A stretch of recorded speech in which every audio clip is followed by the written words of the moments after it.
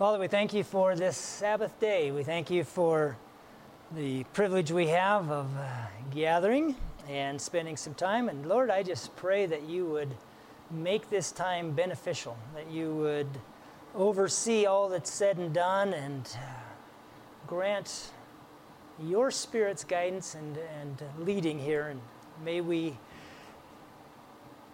gain something of a practical, valuable nature, something that we can put into useful work for you, we pray. In Jesus' name,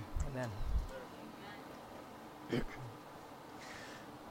Okay, my thought for this first meeting was to just kind of cover a little more informally than maybe I do in a lot of other meetings, just some of the history from what I'm calling it is from Minneapolis on, okay? I don't know how many of you are specifically here because you or intrigued with the 1888 aspect. I'm a flexible guy, and if you raise another question or something, that's fine too. I'm used to teaching class rather than preaching sermons, so hands in the audience are a good thing. That's fine. But I'd like to try and just kind of paint maybe a big picture of the whole 1888 message sweep of events over the last 100+ years. And I have the advantage of some people in the audience that probably know details that I will mess up, and please correct me, okay? Some of you, I'm looking at you, Fred. Because like I say, this is not something I'm working off of heavily researched notes, but I wanted to just try and get a general picture out there of the way I view it at least, and maybe it'll be helpful and useful to you, okay?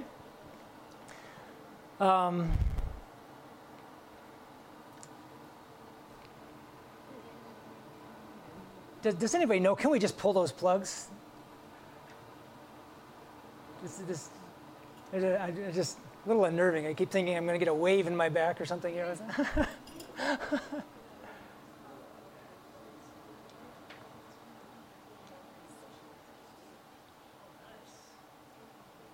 Yeah, phew. It's going, yeah. Keep pulling. It's still playing. No, it's still. Yeah, I think they're both playing, and the woofer kicks in every now and then. Oh, perfect. Phew. It's been too long since I've been to the ocean, obviously. I was getting nervous. Okay. Well, let's start over again, kind of, for audio versus sake here. I wanted to do a sort of an informal review of the history from Minneapolis on, trying to just follow the idea of the 1888 message and kind of how it's tied in and how it's played a role in Adventist history for the last, I figured out this morning, 123 years or something like that, whatever it's been. I'm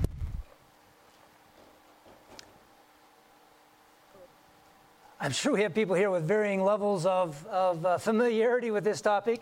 So suffice it to say early on here that we're talking about Elliot Joseph Waggoner and Alonzo Trevier Jones and the 1888 Minneapolis General Conference. Yeah, they're fine. Thank you. There are a lot of historical accounts available just in fairly recent years, actually. I first heard about this probably, say, in the 70s. This is the first time I heard anything about 1888. And there wasn't that much information out there. Most of the materials that have been published since then, or in a lot of ways. So it's been an interesting development of things. Probably the thing that drives the discussion was the statement that I had up on the screen this morning that, did I have it this morning? The loud cry? Yeah, okay, I'm getting confused which presentation is which, okay. Saying that the loud cry had begun. Now, I'll be addressing that again this evening, so I don't want to steal all my thunder here on that, but that's clearly puts the 1888 situation into a category by itself, and it's important. I mean, how could you say that something that led up to at least the beginning of the loud cry, that's important. It's got to be important. And to ignore that seems unthinkable. And yet, there's quite a bit of history where we tended to just ignore it. Let's see if I can kind of go through, quickly speaking, the turn of events. By about 1890, I think it was, Elder Wagner had been requested to go to England. 1891, Ellen White was requested to go to Australia. And that pretty effectively broke up, so to speak, the trio of Jones, Wagner, and White that had been traveling around and preaching this message. Jones, of course, was still in the United States, and probably partially because of that, when it comes to materials, contemporary materials from the times, we have more from him, I would say, than we do from the others, although, of course, Ellen White, there's a ton of it that came out in the 1888 materials, but in just the explicit materials on the 1888 message, you go through Jones's General Conference series. He had one in 1893 and 1895. You can get a few other things that were published here and there. There was a series that was done in Ottawa, Kansas, that some friendly non-Adventist reporter took down verbatim, and you can read through that one and all sorts of things. So I think it's safe to say we have more explicit material on the subject from Jones than we do from the other two. But things were never quite the same after the trio kind of split apart. Jones and Wagner received a lot of opposition. One of the toughest things to deal with is opposition from your own side, so to speak, your own brothers and sisters, as it were. We have numerous examples in Adventist history of good people doing good things who have fallen by the wayside, largely, it would appear, as a result of not being able to relate and to deal with the opposition that came from those who should have been supporting them. Jones and Wagner are probably the most obvious examples. The other big one, to my mind, would be Dr. Kellogg.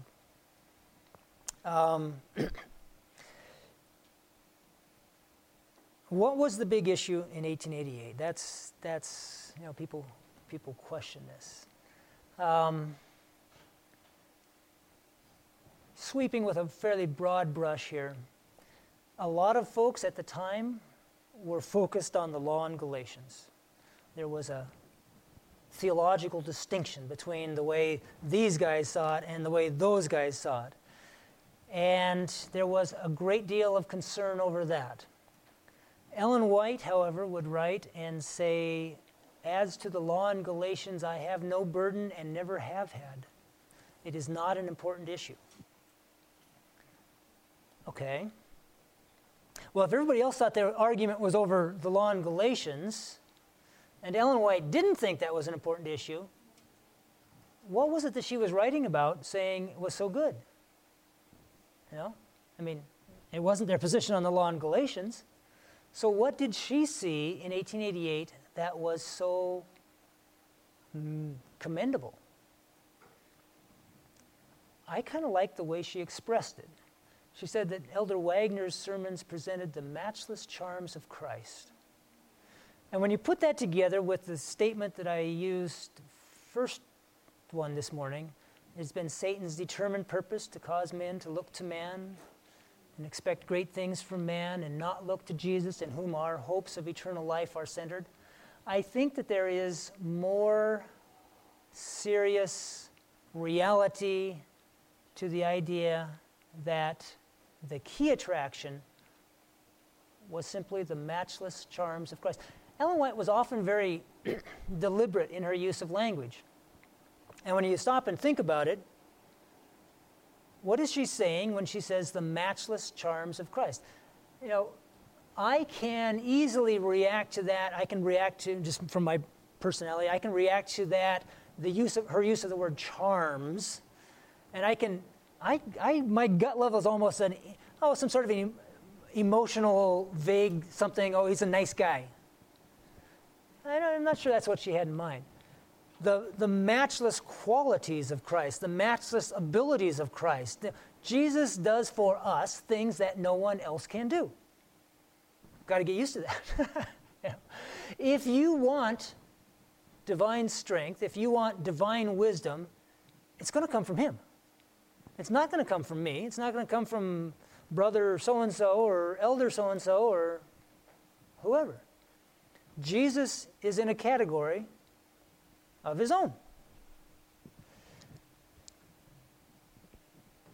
Jones and Wagner presented a dependence on Christ. And I would say that they felt that dependence themselves. Now, the thing that is troublesome, so to speak, is when you have somebody who's depending on God, it's pretty well going to mean that they're not going to depend on me. You know? That's what that means is those people pass out of my control. I can't control those people. They're listening to a different voice. They're marching to the beat of a different drummer. They may not care whether I stop their paycheck. See what I'm saying? You know, a radical dependence on Christ imparts incredible freedom to the individual who's following Christ. You don't have to worry about those other things. And that can be very unnerving, frankly, to people in administrative positions. And I think this is why George Butler referred to them as young fledglings. These whippersnappers, that's not his term, but I'm putting the words in his mouth here. These whippersnappers from the West Coast. They're not listening to the people who call the shots around here. Well, no, that was true. And that was wrong, up to a point, on the part of Jones and Wagner. Before 1888 ever happened, Jones and Wagner had published some articles for which they were reproved by the Spirit of Prophecy. Ellen White told them, she said, you should not have published those articles. You should have worked together with your brethren. We should present a united front before the world, showing that, the guys at the review say this, but we say this. That's a way to create havoc. And they were reproved. She says, souls will be lost because of what you've done. She makes a very insightful commentary on human nature. She says, there's always going to be somebody who will focus on the contention and make that the issue. You know, it's the law in Galatians, brother. I'm in on this side. Yeah. Which side are you on? You know? And so, Jones and Wagner were human beings. They felt this dependence on Christ, which gave them a great deal of independence from human beings. That's a good thing, if it's always used properly. You see what I'm saying? You know, it's a good thing. The ideal, I suppose, is for everyone to feel a full dependence on Christ, to have a full supply of everything they need from Christ, and yet always be in unbreakable bonds of fellowship with their brethren. Does that make sense? I would submit that that's an incredibly difficult balance to maintain. That's the balance that when you're opposed by your brethren, how do you put up with it? Let's see if I can find let's see. I'm going to tell you the story rather than try to read it. Now, I'll keep this up here now. I might need it sometime. In talking about that, Ellen White goes back to illustrate the issue. She goes back to the 1848 to 1850, the Sabbath conferences. Okay, remember there's a disappointment. Everything was a mess. Okay, 1848 they started meeting together, groups scattered around New England, coming together, trying to hammer out some doctrinal positions. We call that, it took about two and a half years from 1848, the beginning of 1848 to halfway through 1850. It was about, 8 meetings, I think it was. And she describes how they would do this. And she says they'd get together, 8 meetings over some years. It's, about every 4 months or 3 or 4 months, whatever. So it wasn't real common. But they'd get together, they'd study, they'd pray. And she says how when someone presented one position, occasionally another brother would act out the natural feelings of the heart. Translated in the common language of the day, I would say something like, they'd get all bent out of shape and act like a jerk. Okay? That's the natural feelings of the heart. Okay, so Brother A is saying, well, this is the way I understand this passage, and Brother B is saying, oh, please. That is like so obviously stupid, And she described how they would fight that, and fight that, and fight that. And the one who was ridiculed would go to the other and say, come, let us keep Jesus in our midst. We cannot be divided. And they would pray, and they would confess their nasty attitudes, and they'd go back at it again. I would submit that that's a very hard thing to do, from everything of the color of the carpet on up. It's just like, ever been on a church building committee? You can generate more animosity over the stupidest little issues. Brothers and sisters, if we can't figure out how to pray through those things, how are we ever going to pray through some of the big ones? Well, I would submit that that was a part of the common human experience that came out of 1888, is that Jones and Wagner had not been deferential enough to satisfy some of the older brethren in Battle Creek. And they could easily take offense at that. After all, they had Ellen White on their side, because she said that they'd made a mistake and souls would be lost because they published that. Well, that first that first letter, the one reproving Jones and Wagner, was reprinted years and years ago in Testimonies to Writers and Editors. What didn't become available for some while was the next letter on, because what happened is that Ellen White had sent the letter to Jones and Wagner, but she'd sent carbon copies. I don't know if they had carbon copies, but sent copies of the letter to Butler and Smith. And Butler and Smith read the letter and said, yeah, they're wrong. She said so. So we must be right. That's not really good logic, actually. And Ellen White pointed that out. She said, I sent those letters to you not that you would use them as ammunition against your brethren, but that you would exercise the very same caution which they were told they should. Oh. And then she went on, and she said, and now that you've published your pamphlet, Brother Butler, on the law in Galatians. I think it's only fair that Brother Wagner be given the same opportunity. We must have no Phariseeism amongst us, she said. There's this really cute line. She said, if I could quote that, I would do that. Let's see. Here it is. Had you avoided the question, which you state has been done, it would have been more in accordance with the mind of the Lord. That's so gracious. I like that. You know, she didn't just come out and say the guy was lying. He says, had you avoided the question, which you state has been done, you know, you obviously didn't avoid the question. You wrote your whole book about the law in Galatians and you published it, you know. So she says, Wagner has should get a chance too. It should be met in fair and open debate. And that was really the, kind of the background calling for 1888.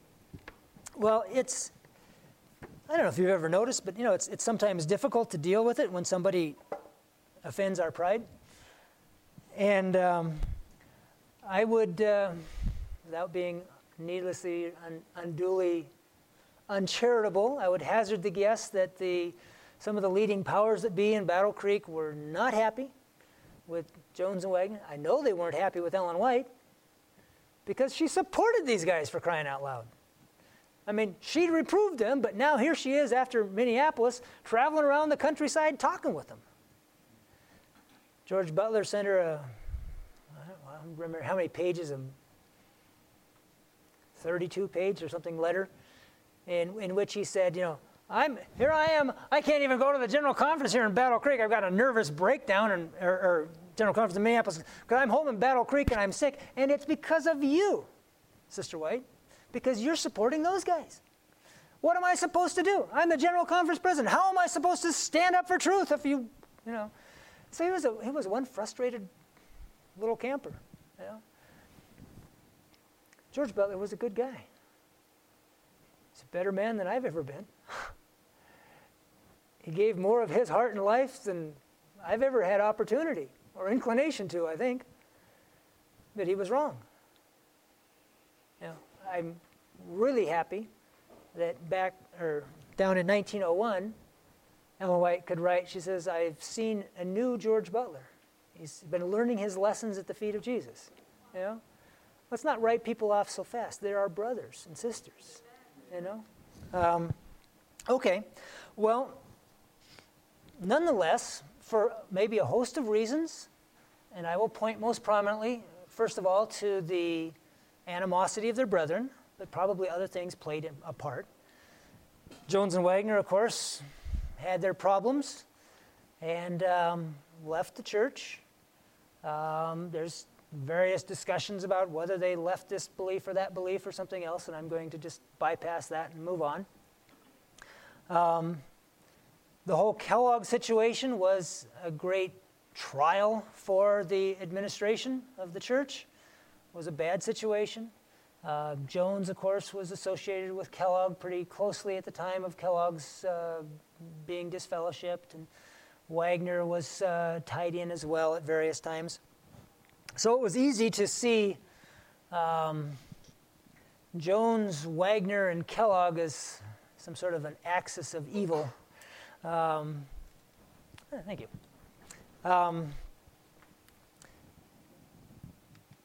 And so the issue kind of dropped off the radar screen. If you're an administrator, one of the last things you want to do is be drawing attention to big problem areas in your administration, I don't know. Anybody can relate to that. I've been a teacher most of my life, vice principal and principal, and I can assure you that from an administrator's point of view, the last thing you want to do is be raising issues that you thought you settled once. It's dead, it's gone, leave it alone. Don't bring that up again, for crying out loud. So I think it's safe to say that played a role in the kind of dropping off the screen of the whole 1888 thing. Went all the way through the teens, 19 teens, into the 20s. Not much being said about it that I'm aware of. Help me out, Fred, if there's anything I'm missing here. I believe it was 1927. A.G. Daniels wrote a book. Daniels had been the General Conference president from 1901 to 1921, I think it was. And there's evidence, that he really wanted to be the General Conference president to the time of the Second Coming. Well, I can sympathize with that, I want to live to the Second Coming too. And there were some issues when he was replaced as General Conference president. That was, a little bit sticky, a little tacky, some things going on there. But it was a good thing. And Elder Daniel said so himself, that, after 20 years in that position, he needed a little time to slow down and think and do some praying and whatnot. 1927, he wrote a book entitled Christ Our Righteousness. And it focuses largely on righteousness by faith. Deals with Jones and Wagner, deals with 1888. In another sense, I think it's almost Daniel's way of saying, I want to get back to the things that really matter in my own life. And he confessed. He says, I have not taken the time. I haven't had the prayer life I should have had. I was busy. It's a tough job, But Daniels took an interesting position. He said, the loud cry began, and I believe he said it went away. I don't remember exactly how he phrased it, but the point is, he said, something was there 40 years ago. This is 1927. It's like 39 years since 1888. I almost think he was maybe thinking 40 years in the wilderness, type of thing. Coming back to Kadesh Barnea, let's take another crack at this. And he said, we lost something of immeasurable value. And he did his best. He goes through and he analyzes and he says, he does these spirit prophecy statements and he says, look at every sentence. Every sentence here is worth belaboring. This is what Ellen White said. There was something there of great value, and it hasn't turned out the way it should have, basically. Well, from what I understand, and I don't have a lot of information on this, but Daniel's book kicked up a little bit of interest and a bit of a revival of the topic. But it kind of faded away after a few years. I don't really know of anything going on concerning 1888 to speak of in the 30s, 40s, any public way. Not aware of anything. There were some history books written, Adventist history books. They mention it, but not to draw any great attention to, the Minneapolis conference. They just kind of read right over it.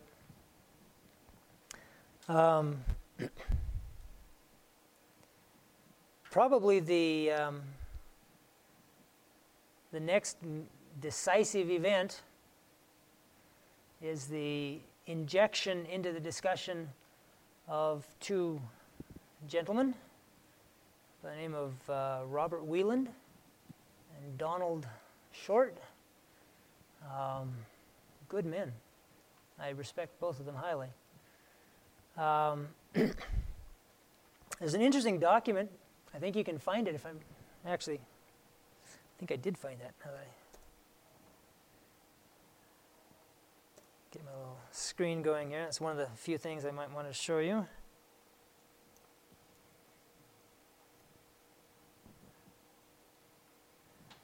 Yeah. I don't know if you can read that. It says, Out of Africa, 1888 Reexamined turns 50. by Dennis, I don't know how to pronounce his name. Anybody know how to say it? Hokama? I'm not sure exactly how it's pronounced. This is on the 1888 Message Study Committee website, I believe. It was also published in, Adventist Today or something like that, I think. So it's kind of an interesting crossover there. We won't go into that any further. But anyhow, it's a helpful historical document. It tells basically the story of how 1888 came back into the public limelight.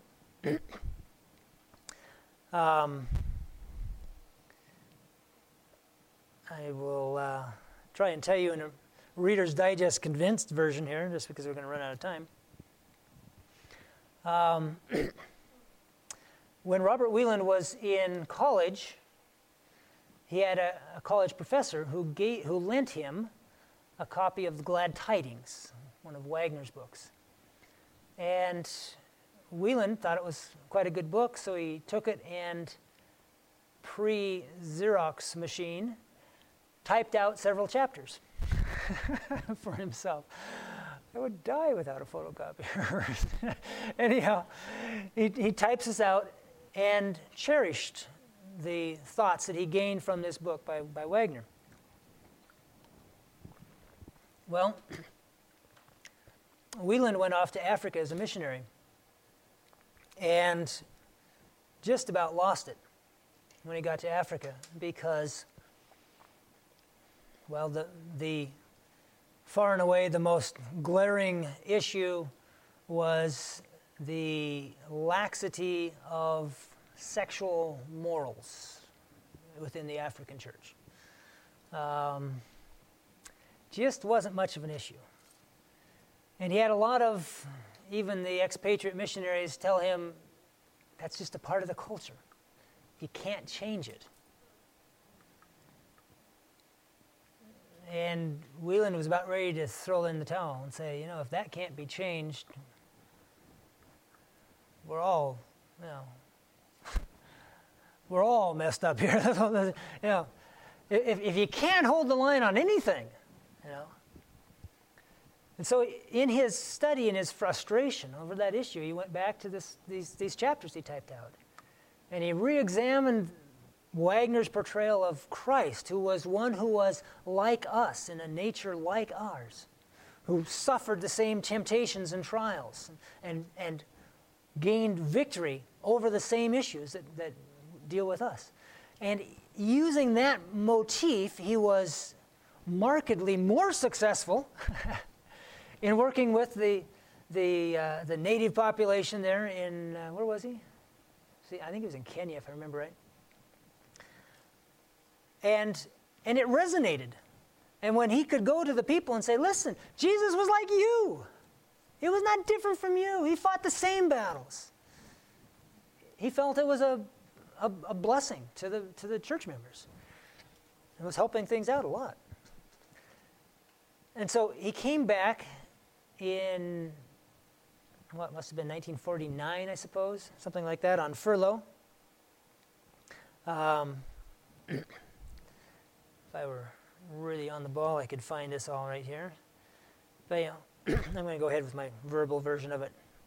I recommend looking it up. It's a fascinating account, and that way you'll get all the little details right that I gave you wrong. But it's on the title again is Out of Africa, 1888 Re-Examined turns 50. Just Google it.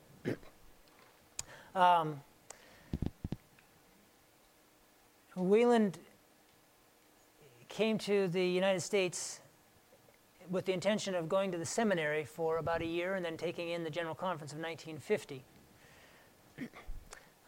He'd just barely gotten started in the seminary when one of his professors was lecturing on righteousness by faith. And the illustrations the gentleman kept using didn't mesh with Wieland's concept of righteousness by faith at all that he'd gotten from reading Wagner.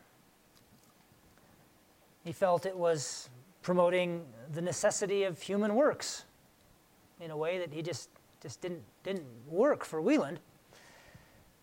So he talked to the professor, didn't gain any real satisfaction, and he went straight to the then president of the seminary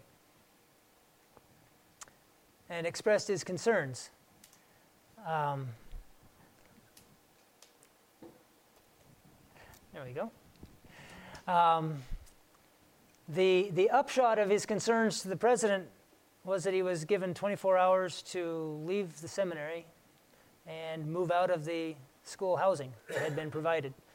That was a change in plans, and I think it traumatized the man.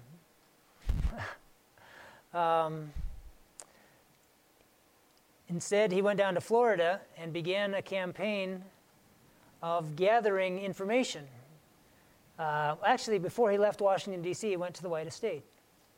And he said, I'm curious about 1888. Well, as it happened that particular day, well, I don't know. I don't know if changing the names to protect the innocent is worth it. But that particular day, Arthur White wasn't there. Let's put it that way, okay? And I think it was Denton Reebok, if I remember the story right. The gentleman who was gave Elder Wieland a folder full of information on 1888. And Wieland said, wow, that's fascinating. Do you mind if I bring in my typewriter and copy some of this out? And so he was typing like mad. He wanted to come back the next day. Well, he came back the next day, and somehow the rules had changed. And now the information he was given was actually just the original source materials for Testimonies to Ministers, which does deal with 1888 to some degree, of course. But as he already had a nicely bound copy of Testimonies to Ministers, he didn't see the necessity of typing it out again, I guess. But no, they weren't going to give him anything. And I think what that did is, in Elder Wieland's mind, it established the thought that there's something that I would call, I'm not trying to put words in his mouth, established the thought that there was what I would call a theological root. There is some, my wording here, some magic bullet, some theological gem, something buried in the vaults, and they won't let me see it. And so from 1950 on up into the 1980s, I think that idea prevailed. There was something of a bunker mentality at the White Estate at times. Now, why is this? It's because people are real and people are sincere.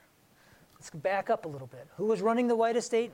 By and large, Arthur White, grandson of Ellen White, son of Willie White. Willie had gone through 1888. Willie had gone through a lot of things. One of the key lessons that Willie learned is that controversy in the church is rarely a blessing. That's what Ellen White had said. Present a united front. If you pick a fight with somebody else in the church, souls will be lost. Willie learned that lesson, and he impressed that lesson on his son Arthur. Arthur, by temperament, I think, was even less confrontive than Willie was. I don't mean it to be disrespectful, but there are times in the history recorded by Arthur White, I've never seen anybody who is so adept at taking a mountain and turning it into a molehill. It's just, he can kind of make things pretty smooth. And I think that became second nature to him. It was not a bad man. I respect him. Again, he's a better man than I am. But it was his second nature to damp down controversy. And I think that's what he was trying to do. You don't need some big fight over 1888. I thought we buried that once. From an administration point of view, it's easy to understand. Well, finally, 100 years had rolled by, coming up on 1988. And somebody prevailed to change the policy. and they said, you know what? Maybe it's been long enough. Let's dump everything we've got. Familiar with the 1888 materials, those 4 big books, okay? Just dump it. Dump it. Just, there's nothing there anyhow. Just dump it. So it was dumped out on the public, and those of us who had an interest read through the whole batch. You know, I didn't, for myself, I didn't find a theological magic bullet. I didn't find it. What I found was a huge number of references to things that I would class as administration. Administrative policies and administrative techniques. Things like not telling people, not micromanaging, right? You know, at one point, there was, the colporteurs were only allowed a single book, and they could only use a single canvas. This was exactly what you had to say. You had to dress this way, you know. There was a point where you couldn't, there was a motion, you know, that you couldn't be, you could never become a pastor unless you'd served as a canvasser for 2 years. They kept coming up with these rules. And Ellen White kept writing, and she said, saying, quit with the rules already. It says, by micromanaging, it says you're killing the chance for the Spirit to work with these people. She went to the 1901 General Conference. She stopped in St. Helena, and she said, why don't you do this? Whatever it was, I don't remember. And they said, that's exactly what we want to do, but our board of directors is in Battle Creek, and we have to get them to authorize it. And she says, are you so foolish? Have you no one here with common sense? If not, by all means, transport them. I'm like, what do you do, run a wand ad for common sense? Someone with common sense, please come to St. Helena. What are you doing?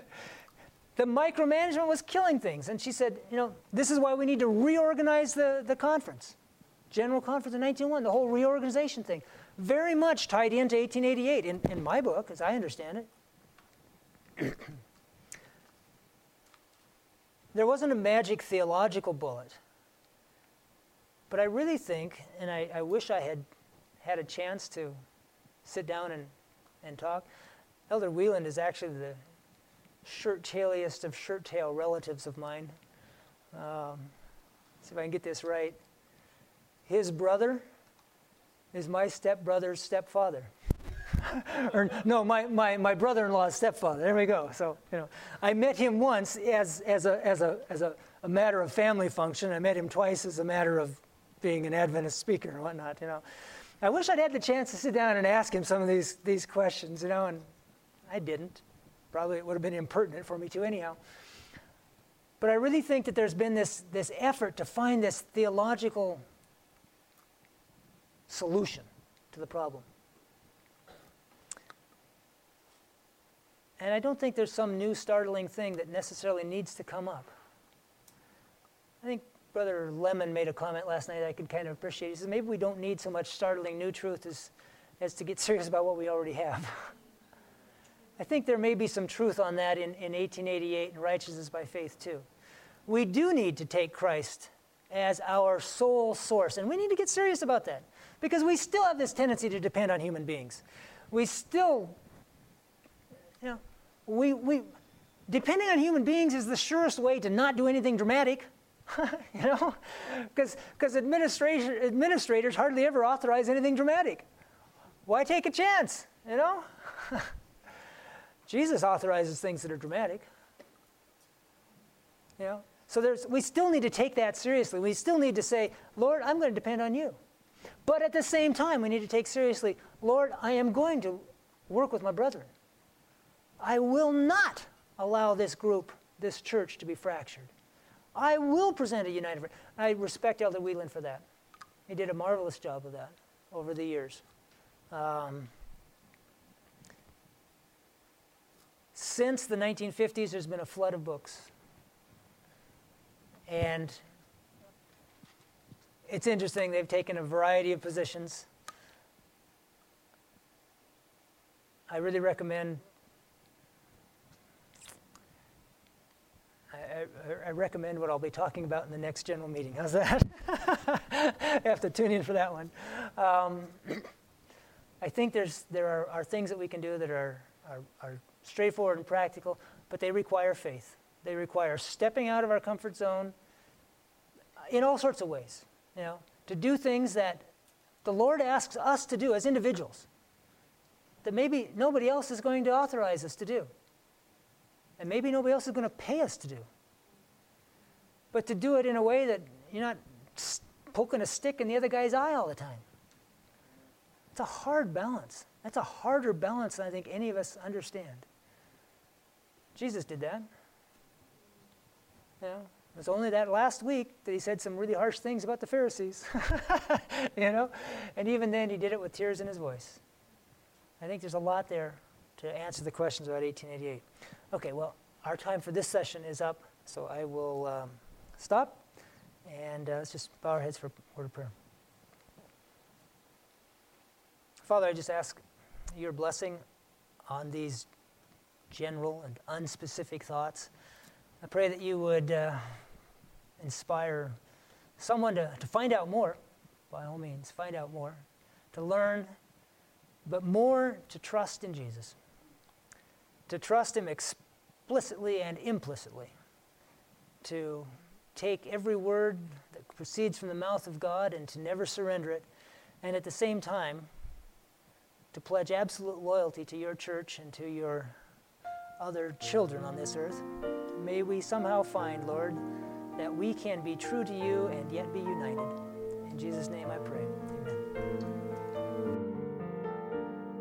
This media was brought to you by Audioverse, a website dedicated to spreading God's Word through free sermon audio and much more. If you would like to know more about Audioverse, or if you would like to listen to more sermons, please visit www.audioverse.org.